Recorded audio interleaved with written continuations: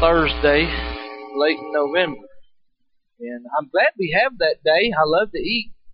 And it does help us to stop and focus. And so it is good to celebrate Thanksgiving. I've listed a bunch of things that I'm thankful for. And I found this idea online. Of course, a lot of things I find online. But it's just, I'm going by the alphabet. And I'm thankful to God, first of all, for always being with me. I'm thankful for babies and breakfast. Thankful for cars. Thankful for days off and dinner. Thankful for enough, because sometimes we just have enough. Thankful for family and Ford trucks. Thankful for Gina. Thankful for home. I'm thankful that we serve a God who is the I Am. Thankful for Jesus and junk food. Thankful for Kaylee. Thankful for love and lunch. I'm thankful for all the meals of the day. All the food, you know. Thankful for mothers. And since I like to eat, I'm thankful for napkins. Thankful for the ocean that we live close to. Thankful for passionate people. Not just people, but people who have a passion about something. Thankful for the quality of life that we have. Thankful for restaurants. Thankful for small things in life. I'm thankful for time away. I'm thankful for the unusual. I like the unusual, things that get our attention. Thankful for being able to have a victorious life. I'm thankful for watermelon. Thankful for Xerox, where we can make copies. Thankful for the color yellow. That's my favorite color. And I'm thankful for a zealous God. God who is so zealous that He wants all of our attention. But just the alphabetical list, things that I'm thankful for, and some of those are serious, and some of them are just a lot about food. And I haven't found much I won't eat, but that's my problem. There was a man in Jacksonville who was tired of his family leeching on him, and so he calls his son out in San Diego the day before Thanksgiving, and he says, "I hate to ruin your holiday, son, but I have to tell you that your mother and I are getting a divorce. 45 years of misery is enough." The son screams, "Pop, what are you talking about?" The father replies back and says, "We can't stand the sight of each other any longer. We're sick of each other, and I'm sick about talking about this, so you call your sister in Denver and let her know." Frantic, the son calls the sister, who explodes on the phone. Like blank, they're getting divorced. She shouts, "I'll take care of this." So she calls her father back in Jacksonville, screams, "You're not getting divorced. Don't you do a single thing until I get there. I'm calling my brother back in San Diego, and we'll be there tomorrow. Until then, don't do a thing. Do you hear me?" And she hung up the phone. The old man hangs up the phone, turns to his wife, and says, "Okay, the kids are coming, and they're paying their own way."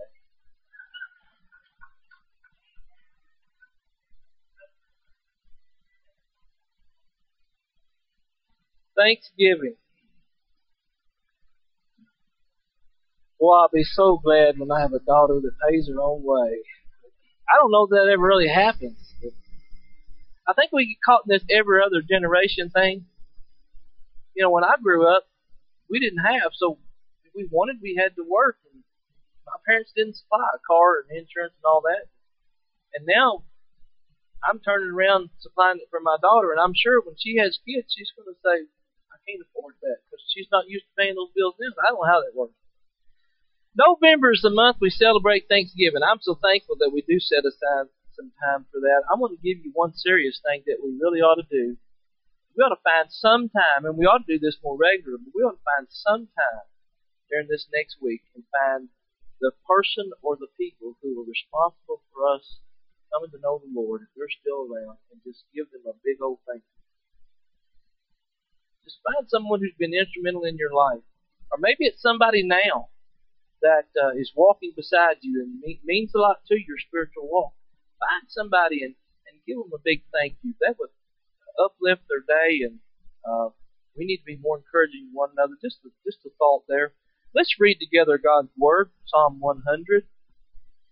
"Make a joyful shout to the Lord, all you lands. Serve the Lord with gladness." I'm so glad when we come in on Sunday morning we can laugh and shout, and sing, and make a joyful noise. Come before His presence with singing. Know that the Lord, He is God. It is He who has made us and not ourselves. We are His people and the sheep of His pasture. Enter His gates with thanksgiving and into His courts with praise. Be thankful to Him and bless His name. For the Lord is good. His mercy is everlasting, and His truth endures to all generations. We have a lot to be thankful for. We have a lot to be thankful for. The Lord is good all the time, and all the time the Lord is good. So I want us to do some things this morning, at least in our time of study together. I want us to acknowledge and receive and be thankful. Every Sunday around the world, beautiful things happen. People come together in congregations just like this all over the world. Some meet in houses of worship like this. Some meet in homes. Some meet in hiding because they don't have the freedom that we have.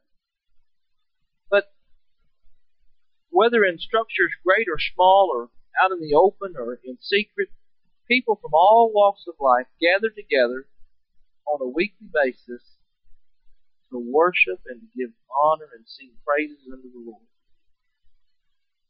But on the other hand, there's the sad second half to that.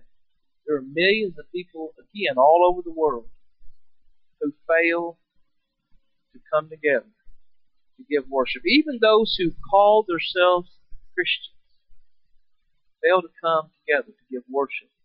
The Bible says there, come, enter His gates with thanksgiving. If it didn't say anything else about coming together in the whole of Scripture, that would be enough to tell us that we ought to come together. But yet, millions and millions of people around the world fail to do that.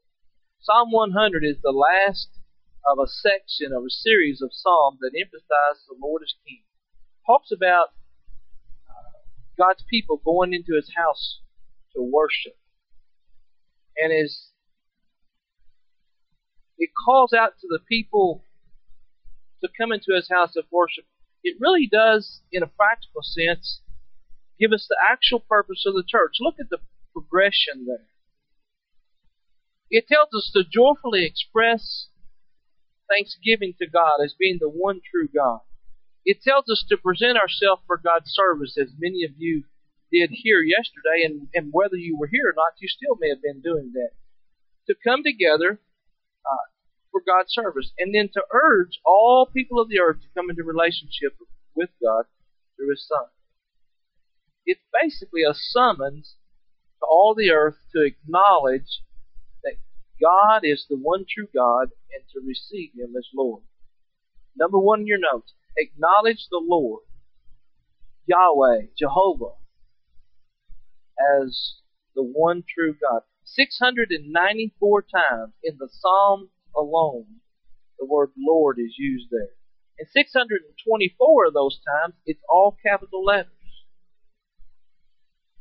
If you've been around the church very long, you know what that means. That's the one true God. That's Yahweh, the name that the Hebrew children would even not even say the complete name because of out of so much respect for the name. But yet we throw it around in our world today and flip it and use it in vain. And even in the Christian circles, I hear it way too often used in ways that do not bring honor to His name. But it begins with a summons to all the lands to make a joyful noise. A German commentator, and I can't say his last name, but his first name is Franz, used that or described that call as a blowing of the trumpets to come in with exuberance and making noise that would bring attention to not to yourself, but the reason of why you're making noise. You know, sometimes we have trouble expressing ourselves in worship. We want to do that with a joyful noise, and I'm glad we have freedom here to do that. If you want to raise your hand or shout hallelujah, just do it. Don't quench the Spirit. But we have freedom to worship and make a joyful noise when we come into the Lord's house. And we're doing that to say that He is the God of Israel, the one true God. That's what that name there means when it's all cap letters. Make a joyful noise, make a joyful shout for the Lord, the one true God. Exodus 23 says, you'll have no other gods before me. And how often do we find things sneaking into our life? Whether it's good things or bad. Sometimes the good things take the place of the one true God. That happens subtly. The devil knows exactly where to tempt us. He doesn't tempt us in the areas where we're strong and we don't have any trouble putting off temptations, but it's those little areas in our life that he sneaks in where our weaknesses are. He's smart. He's cunning. But letter A, serve him with a glad heart. Serve him with a glad heart. Verse 2. Serve the Lord with gladness. Gladness. How often do we serve him with a grudging heart? I have to get up and go to church. I have to go to the food bank because I told him I'd come. I have to. And you know what? That's just the devil coming in. Because every one of you will say the very same thing. When I get to church, I'm glad I came. When I get to the food bank, I'm glad I came to serve. It's such a blessing. I don't understand that, how you get such a blessing out of giving something. That's just God's economy. That's just the way it is. He won't bless it till you give it away. But how often we try to hang on to it.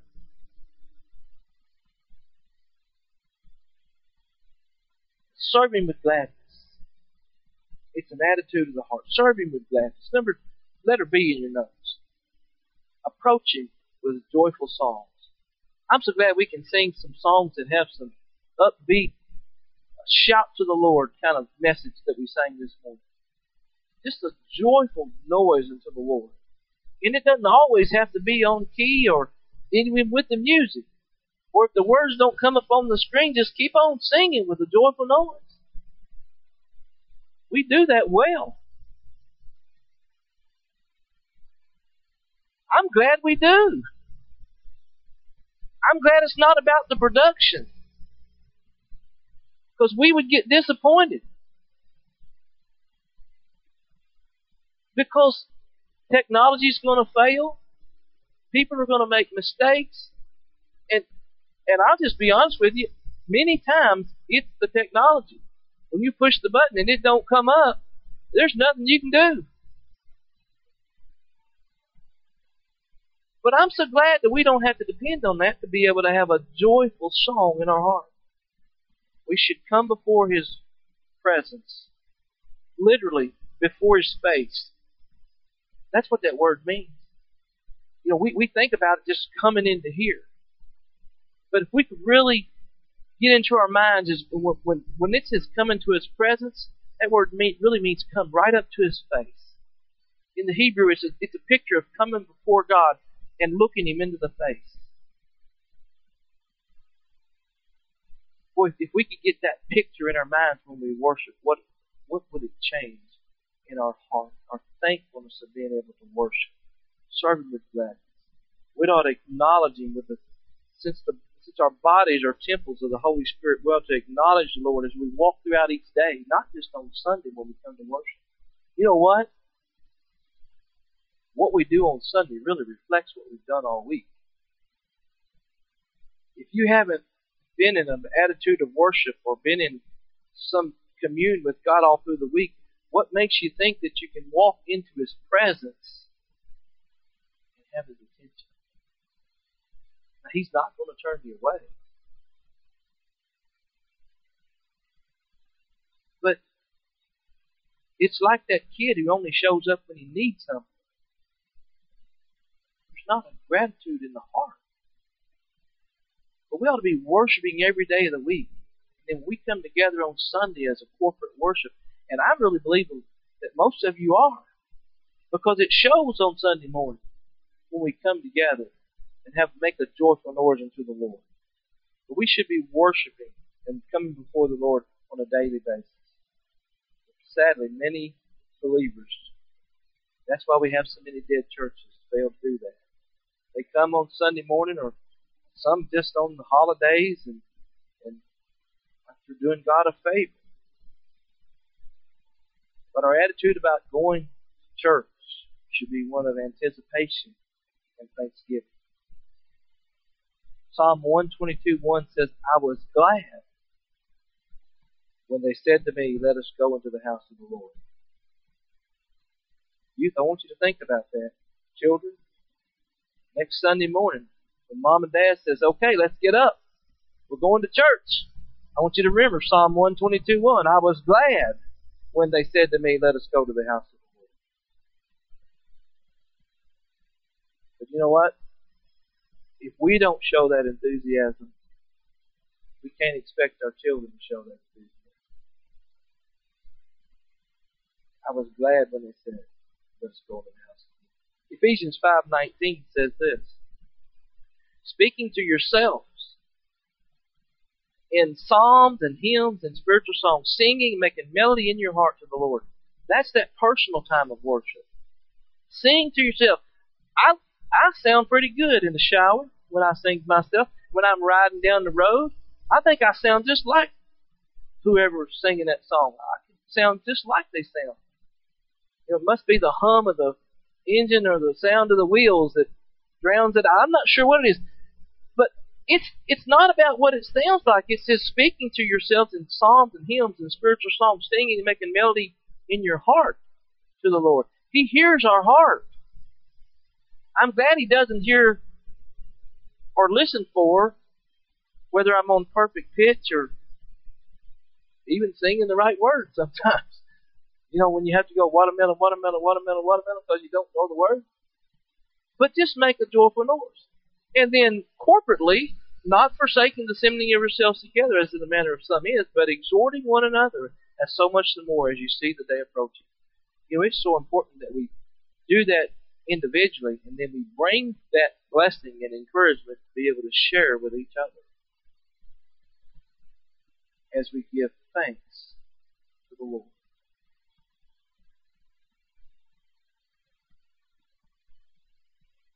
Psalm 43:4 says this, then will I go unto the altar of God, unto God my exceeding joy, yea, upon the harp will I praise Thee, O God my God, making joyful noise.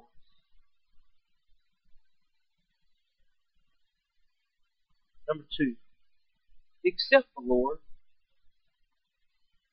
Confess and know that He is the only true God. Verse 3, know the Lord. That word there, know, means to know, experientially.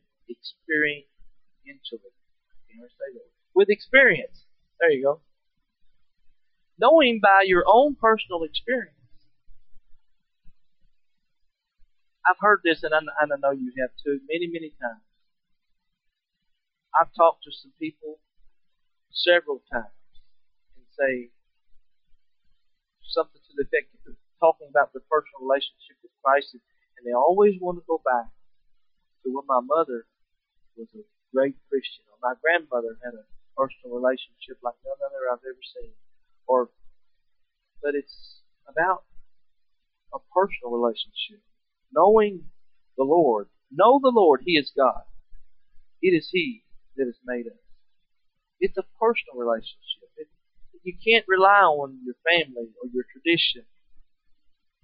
But it's a personal relationship. Grandma's relationship won't mean anything when you stand before the Lord. He is our Creator. Letter A under number 2. Verse 3. It is He who has made us and not we ourselves. Psalm 139:14-16 says, I will praise you. There's that thanksgiving, that joyful noise again. For I am fearfully and wonderfully made. I wonder how many times that we read over that little phrase. I would like to go through and just see how many times that little phrase is mentioned just in the Psalms. I will praise you. For I am fearfully and wonderfully made. Marvelous are your works, and that my soul knows very well. My frame was not hidden from you when I was made in secret and skillfully wrought in the lowest parts of the earth. Your eyes saw my substance, being yet unformed, and in your book they were all written, the days fashioned for me, when as yet there were none of them. Even before I was born, Lord, you knew me. He is my Creator. Know the Lord. He is God. It is He who has made us, and we not ourselves. He is our Creator. He has an incontestable right to and property in us and all that we have to be used by His power, disposed of by His will, and devoted to His honor and glory. We are not our own. He has a right to do with us as He chooses. And you know, the great thing about that is He only wants to do us good. And we still don't trust Him. Because sometimes we have to do something that kind of hurts to grow. And we don't like to hurt. He's a little tough sometimes. Letter B. He's our shepherd. We don't like that picture either because sheep are stupid. But we're called the sheep of His pasture. Verse 3 again, we are His people and the sheep of His pasture. You know what I like on the other side of that is, when you picture a shepherd who really loves his flock, he's going to protect them at all costs. He's going to take care of them. He's going to make sure they're grazing on green pasture. He's going to make sure there's fresh water. He's going to supply all their needs. He's going to protect them from the enemy. You know, when I look at that whole picture, I think I'll trade that stupid sheep and have a loving shepherd. He is the Lord, a shepherd who deeply loves and cares for us. If you don't believe that, read Psalm 23. Just read it slowly. Let it sink in. The Lord is my shepherd. It's a personal thing.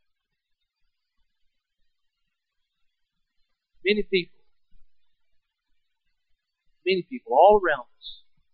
That's one reason I'm so excited about this Right Now meeting. It's going to be such an easy tool for us to just go up to somebody and say, here, Eastside Baptist Church would love to give you a gift. It's not going to cost you anything. You just log on to this. What a way just to hand them something. I can't wait to get it. I want to go try it out. Because they're going to go, well, what's the catch? There is no catch. We're not going to send you a key hoping you win a new car and you're going to call in with a code. You know, there is no catch. Just use it. And like sheep, as Isaiah 53 says, they've gone astray. And it's our responsibility to go out inside the pasture and bring them back in. Help them to get back into the fold. I'm so thankful we don't have to do that on our own. Acts 1:8 tells us, we talked about this last week, you receive power after the Holy Ghost has come upon you. You shall be witnesses unto me, both in Jerusalem and all Judea and in Samaria and to the uttermost parts of the earth. We can do it locally through something as simple as handing out a little card. We can do it globally by sending out shoe boxes. We can do it in the workplaces. What a great, great, great God we serve. Number 3. Arrive in the Lord's presence, His temple, with a thankful heart. We have a lot to be thankful for. We live in a free country. I'm so thankful we live in a free country. When people all around the world are gathering this morning, not like we did, drove up to a nice facility, the lights on and the doors open. Everybody around us knew we were gathering for worship today. But no, there are some that are going into hiding and in fear of their own life, and they don't even have a copy of God's Word. Maybe they've got a couple of pages and they're just going to share this morning because of fear of having the whole thing taken from them if they get caught. I'm so glad we live in a free world. And I'm so glad we can arrive in the Lord's presence with a thankful heart. The psalmist was addressing the people ascending Mount Zion to worship the Lord at the temple, the place where He resided in a special way. And as they entered through the gates or into the courtyard of the temple, That's when they were to begin the vocal offering up of praise. Gratitude to Him is at the heart of worship. If we are not thankful, it's awful hard for us to come with an attitude of worship. We can get up every morning and look around us and find all kinds of things to be thankful for. Why should we come with a thankful heart? Because He is worthy of praise.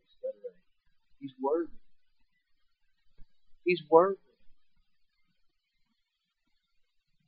He's our Creator, our Shepherd we just talked about, and He's worthy of praise. He made us, He guides us, He cares for us. And most of all, because of our sinfulness and the separation that our sinfulness caused, He provided a Savior so that we can come back into a right relationship with the God who created us and shepherds us. He demonstrated that love at Calvary. Let her be in your notes. Also because He is good and loving. His love never fails. Oh, we fail our children, we fail our spouses. But we can enter into God's presence daily and then on Sunday as well because of His goodness toward us. But you know what's so amazing about God's love? He's even good to those who don't love Him. Listen to what Matthew 5:45 says. That you may be sons of your Father in heaven, for He makes His sun rise on the evil and on the good. He sends rain on the just and the unjust. There's a lot of people out there that still need to understand that God loves them. Matthew 7:11 says this, if you then, being evil, know how to give good gifts to your children, how much more will your Father who is in heaven give good things to those who ask Him? He loves even those that are not here in our presence. That should be another reason. We come into His presence. When we come to look into His face, we need to be thankful because He is good and loving. Romans 8:35-39 says this, who shall separate us from the love of Christ? Shall tribulation, stress, persecution, famine, nakedness, peril, or sword? As it is written, for your sake we are killed all day long. We are counted as sheep for slaughter. Yet in all these things we are more than conquerors through Him who loved us. Paul goes on to say, for I am persuaded that neither death, nor life, nor angels, nor principalities, nor powers, nor things present, nor things to come, nor height, nor depth, nor any other created thing shall be able to separate us from the love of God which is in Christ Jesus our Lord. We can be thankful because He is good and loving, and His love endures forever. We don't have to worry about hanging on to His hand because He's hanging on to ours. And we can hang on to that. His love never fails. Let her see, because He is faithful and true to every generation. Look at verse 5. For the Lord is good, His mercy is everlasting, and His truth endures to all generations. We can come into His presence with thanksgiving because He is good and loving. He is faithful and true. He's worthy of our praise. How much more do we need? Oh, if we could ever really grasp that, how good He really is, how would it change our attitude when we come into worship? It should be an attitude of thankfulness. Our attitude when we go into God's house should be that of gladness and joy. As we walk or ride to church, I wonder, please don't raise your hand, how many of us this morning got up this morning and said Psalm 122, I was glad when they said, let us go into the house of the Lord. Did we do that, or did we complain about the kids not being ready on time, or like I do sometimes? If you don't come on, I'm going to leave. You'll have to ride yourself. No patience. So most of the time we just plan to come separate. But I want to come early, and she's not. And she doesn't really have a need to be here that early. But But we should have a different attitude when we're planning to go into the presence of the Lord. We can't gripe and fight coming down the road and get out and go in with the right heart. And that's what God sees. Under God's law, they came in to express their gratitude by offering a sacrifice in Leviticus. You can read that in Leviticus chapter 7. But also, as New Testament believers, we too are instructed to offer sacrifice. And what he asked for is the attitude of thanksgiving. Listen to what it says. By him, therefore, let us, this is Hebrews 13:15. By him, therefore, let us offer the sacrifice of praise to God continuously. That is the fruit of our lips, giving thanks to his name. That's what he asked. An attitude of thanksgiving. Ephesians 5:20 says this, giving thanks always for all things unto God and the Father in the name of our Lord Jesus Christ. Colossians 3:17. And whatsoever you do in word or deed, indeed do all in the name of the Lord Jesus, giving thanks to God and the Father by him. 1 Thessalonians 5:18. In everything give thanks. Everything. For this is the will of God in Christ Jesus. An attitude of thanksgiving as we come into the house of worship on Sunday morning. I hope God will help me to remember where my attitude should be when I come into his presence. An attitude of thanksgiving. We celebrate that this season. Let's celebrate it every day, all year long. An attitude of thanksgiving. We're home folks this morning, and I want to ask the question. This is the challenge. And I'm as guilty as any. We get so caught up into the day-to-day grind of living that we fail to give thanks.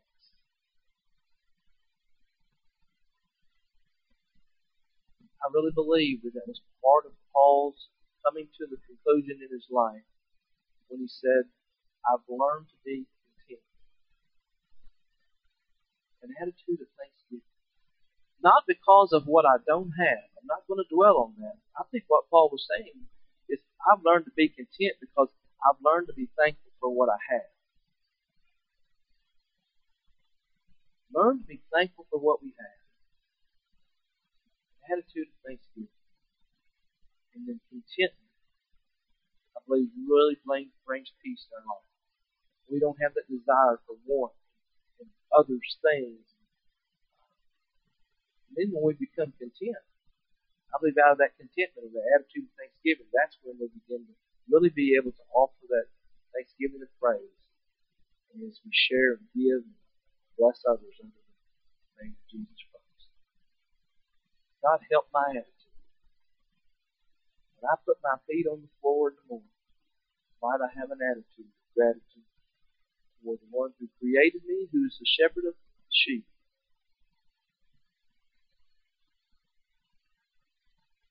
So that I might be a witness to those around me. The challenge this morning is to all of us. As we go through this week, I hope that you'll find someone who is, if they're not around any longer, find the one who is influential in bringing you to Christ.